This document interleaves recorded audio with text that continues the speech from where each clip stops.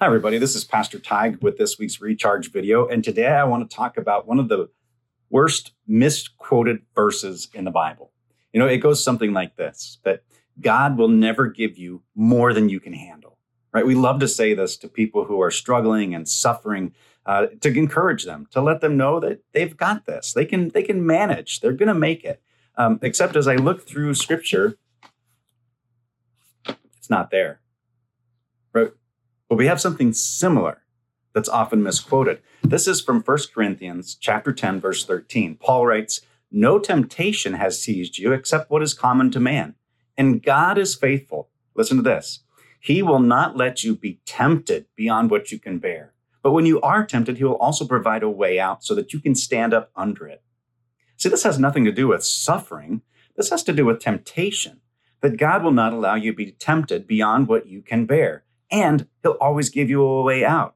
I can remember many times in my past, as I look back and think about the sins that I've committed, I can see little opportunities that God gave me to say no, chances to turn around.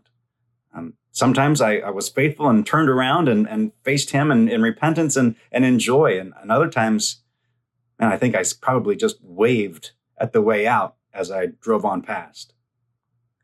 But it's beautiful that not only does God give us a way out to resist temptation, but for those times where we do give in to temptation, when we do our best, but we still mess up, we still sin, his way out is through the cross, through the suffering of Jesus Christ, through his bursting out of the empty tomb, to know that my sins are forgiven, that even though I do sometimes fall, he picks me back up.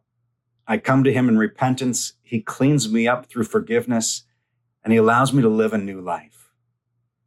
God will never let you be tempted beyond what you can bear. And he always, always has a way out.